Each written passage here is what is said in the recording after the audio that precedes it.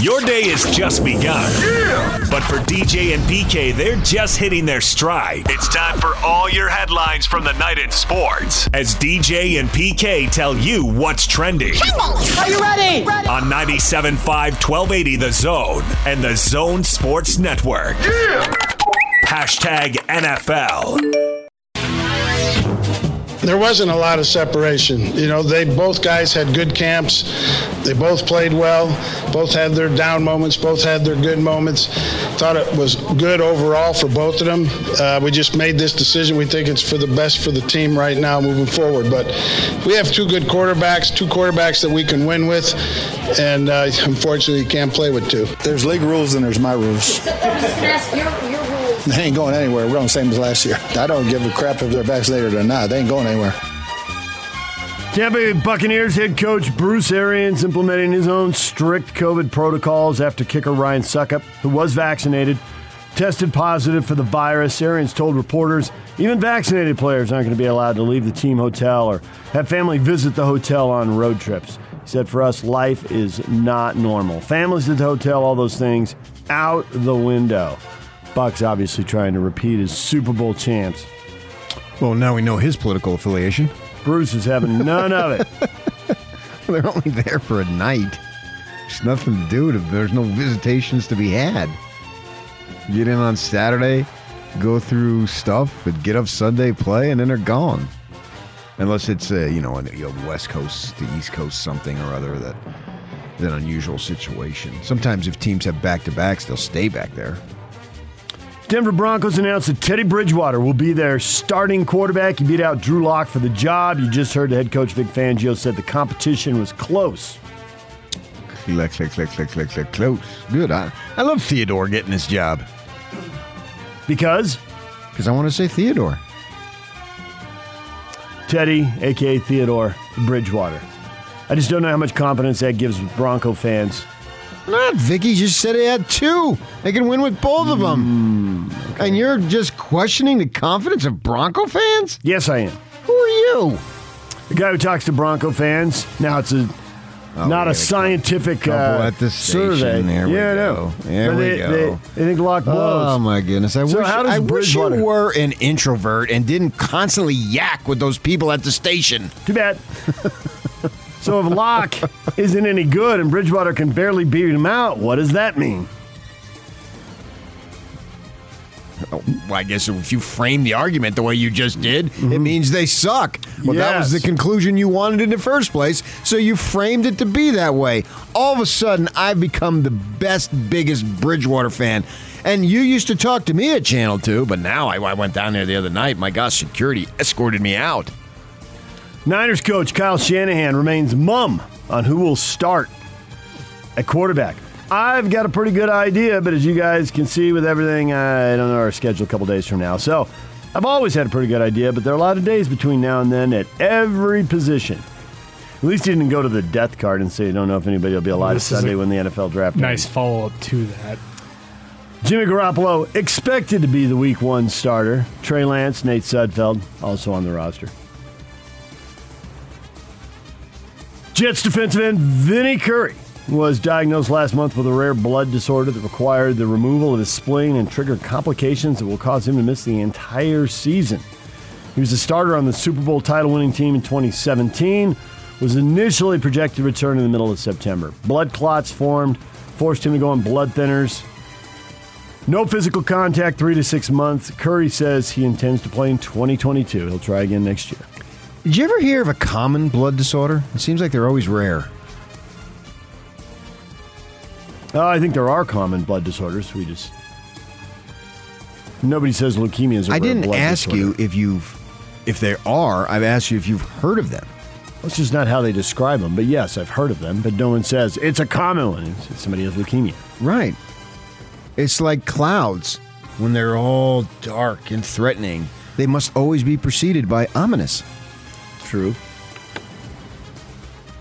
And disaster. Oh, anytime you use unmitigated, you have to follow it with disaster. An unmitigated disaster. Watering of the lawn. No, it never has. If you use the word unmitigated, the next word is always going to be Disaster. Every time. It's like a Q followed by the U. It's got to be. DJ and PK. Hashtag college football. Jaren Hall is going to start against Arizona. He's had a great camp, and he earned the job. The other guys have played well, and it was a great battle. I've never gone that far into camp, giving everybody equal reps, but I felt like it was warranted in this case, and we did more team 11-on-11 reps than I've ever done in my career. Jaren earned the job. I told the QBs yesterday, we talked about it a week ago. They've sort of known how this was shaping up. This isn't my decision. This was decided on the field by their play. Jaren deserves this opportunity. Still believe in those other guys, but I'm really excited to see Jaren play against Arizona. Aaron Roderick, offensive coordinator for BYU. Who made the most explosive plays, PK? Who had the fewest turnovers? Oh, he said Jaren Hall. Yeah, I thought Aaron Roderick really articulated what needed to be articulated because he said that. And that's a... that's like a tangible fact. We're not at practice, but they are, and they film everything and review it 1,000 times over. And so having Aaron Roderick say that, he had the most explosive plays and fewest turnovers. All right, if I'm a BYU fan, even not, but looking at it objectively, and no matter what position or what school is going to have a quarterback battle, what NFL program, if the OC comes out and says that, how do you not say, okay, I can see why they made that decision. It makes complete and total sense. And both he and Kalani Sitake, who came on after Jaren Hall, said that the field decided it. And I love that. Majerus used to have a line that I don't determine playing time, the players do. And several coaches have used that over the years. And so I like that. They didn't go into it with... I offered this kid a scholarship and you offered that kid a scholarship, so I have a favorite here or whatnot. They put it out there and they allowed it to play out, and this is the conclusion that we thought it was going to come to, and it did come to that, but they have some evidence. I like that.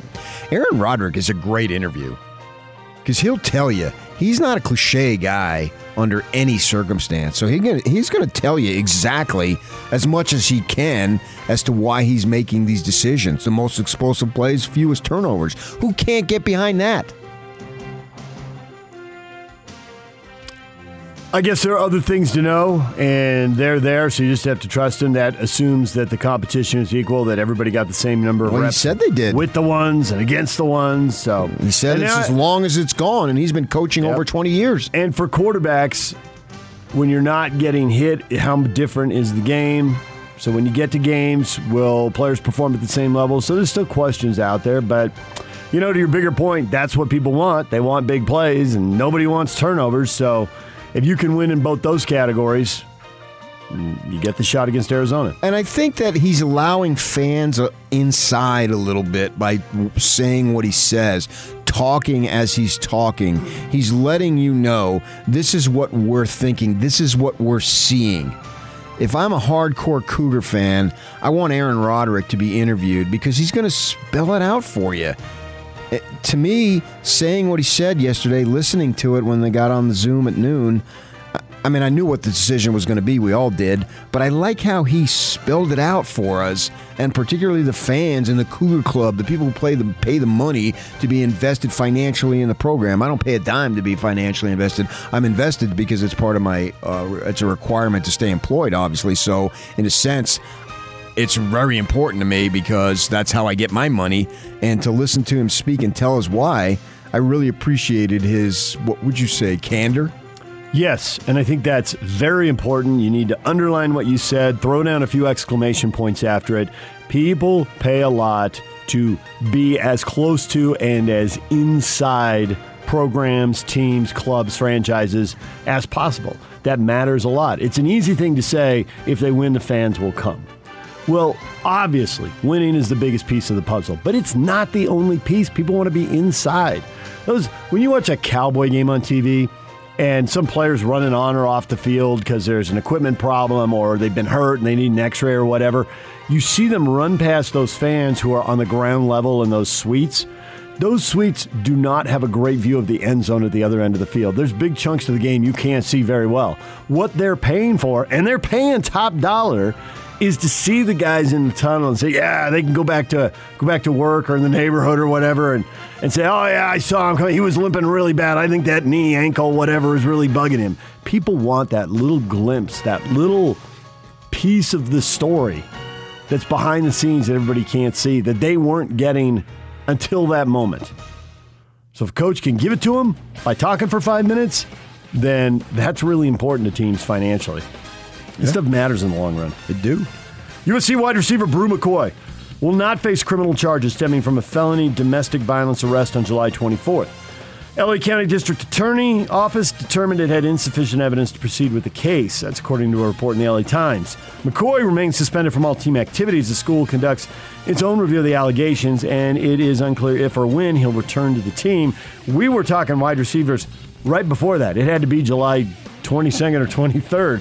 And you brought up Brew McCoy as they've got several guys who are good, but is a guy who could end up having the best season. Now, he's obviously got to get on the field for that to happen, but the point is, he's a talented guy and a big part of the puzzle that has USC picked to win the South. So what they decide to do with him could be important. Yeah. First-year Auburn coach Brian Harsin tested positive for COVID-19 last week, remains in isolation, told reporters on Wednesday he's not against people getting vaccinated.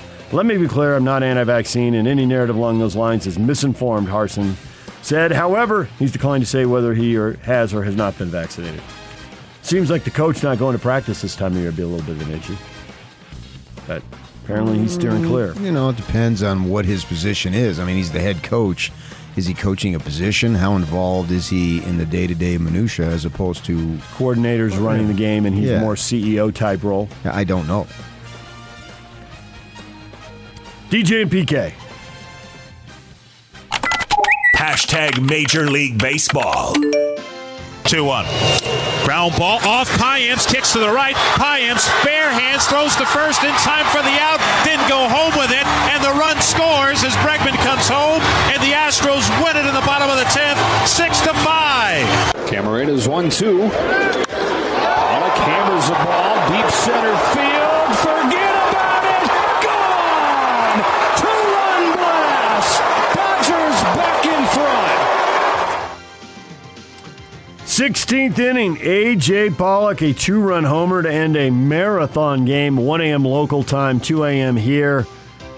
See part of that? Yeah. How long were you able to hang with it before you finally gave up? Because I can't imagine you stayed up till 2 a.m. having to do radio this morning. Oh, no, I do what I always do, unless it's playoff. I go to bed at 10 o'clock. Draw the line. Yeah. So it was 1-1. Nobody could get a clutch hit. It just went on and on. Finally, the Dodgers scored twice, but then Fernando Tatis Jr. bounced a home run off the top of the wall and out of the park to tie it and extend the game, and then the home run you just heard in the 16th inning for the win. 13 innings was as long as a game had gone since they started putting runners at second base. This one, 3 innings longer. Win number 80 for the Dodgers. They've won the first 2 games in the series with the Padres. The Giants won also, turned 5 double plays while beating the Mets 3-2. So I did watch that game. That game preceded I was on the baseball network, different networks, but nevertheless, it was earlier, obviously, because they're playing in New York and the others are playing in San Diego. And they were talking about the Giants, first team to 80 wins, and they got 36 games to go. If they go 18-18, they can still win 100 games. Yeah, somebody tweeted that out. I saw that yesterday. That's awesome, man. Yep. I mean, they're probably not going to go that bad since they've been going. They've been playing year. at a 650 clip. And it was the Mets announcers when they do the baseball network. I think they have their own broadcast, but I think that's like on Thursdays or something. They pick up local feeds. So it's Ron Darling and whoever the other guy is, and Darling, a longtime Mets pitcher. And they were talking about, man, everything that could go right for the Giants this year has gone right. That is true. That they have found so many ways to win games. Good for them. Pinch hit homers, 5 double plays, whatever it takes. Dodgers just picked up win number 80. They'd be the second team in baseball. Tampa Bay sitting on 79. They're almost there. So Dodgers stay 2.5 back as both the Dodgers and the Giants win. Baltimore, that massive 19-game losing streak is over. They beat the Angels 10-6. Get the monkey off the back, even though you're going nowhere. Got the worst record. Worst record in Major League Baseball, at least the 19-game losing streak. Well, hey, man, we still got a chance to catch them. You could. Diamondbacks sitting on 43 wins right now, and the Rangers on 44.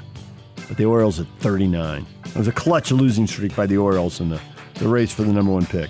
It's going to be a good race down the stretch, I think. I don't know that it matters, in baseball, because they don't always go the talented guy, they sometimes go the most signable guy, right? So if you draft a talented guy and then he goes plays college baseball, what good did that draft pick do you? Or maybe just goes into the theater and doesn't play ball at all. Seems like a rare story. Do you have somebody in mind? The theater? Yeah. Oh, yes. I mean, come on. Plenty of guys. They get an opportunity to come out of the Dominican? No, they say they'd rather go into the theater. Look it up. Mets star pitcher Jacob deGrom played catch at Citi Field Wednesday, and MRI showed improvement in his forearm tightness that landed him on the IL July 7th. And what was cool is they filmed it because he was playing catch with his dad. And he asked him. Dad, want to have a catch? Yeah. And so Dad came down, was a little teary-eyed. With Kevin Costner's voice kind of breaking. And then they were along the right field line, and they just had a game of catch. That's what this is about. It has nothing to do with him returning. It's a very dramatic moment. They want to follow up on all the momentum they got from the Field of Dreams game. 12-year-old Gavin Weir, star pitcher for Sioux Falls, South Dakota Little League team, threw his fourth no-hitter of the tournament, extending back to the regionals, leading his team to the semifinals in Williamsport with a 1-0 win over Torrance, California, your old stomping grounds, Torrance. Sure. Struck out 114 batters in the tournament. One hit, 6 walks. Taking a peer into the future in 4 years, the news story, 16-year-old Gavin Weir has undergone Tommy John surgery. Think he can hold it off? Think he can hold it off that long, huh? Well, they don't do it until then. I don't think they do it earlier than 16. The Bees open a series in Tacoma against the Rainiers, 8 o'clock tonight. Steve Klauke with the call. Pregame starts at 7:50 here on the Zone Sports Network. What is trending? Brought to you by Shamrock Plumbing. There's no job too big or too small. Get the personal touch with Shamrock Plumbing. Call them at 801-295-1690. That's Shamrock Plumbing. Frank Dolce, our Utah football insider, coming up at 8 o'clock. Jaren Hall, former BYU running back, father of BYU starting quarterback Jaren Hall, coming up at 9 o'clock right here on 97.5 at 1280 The Zone.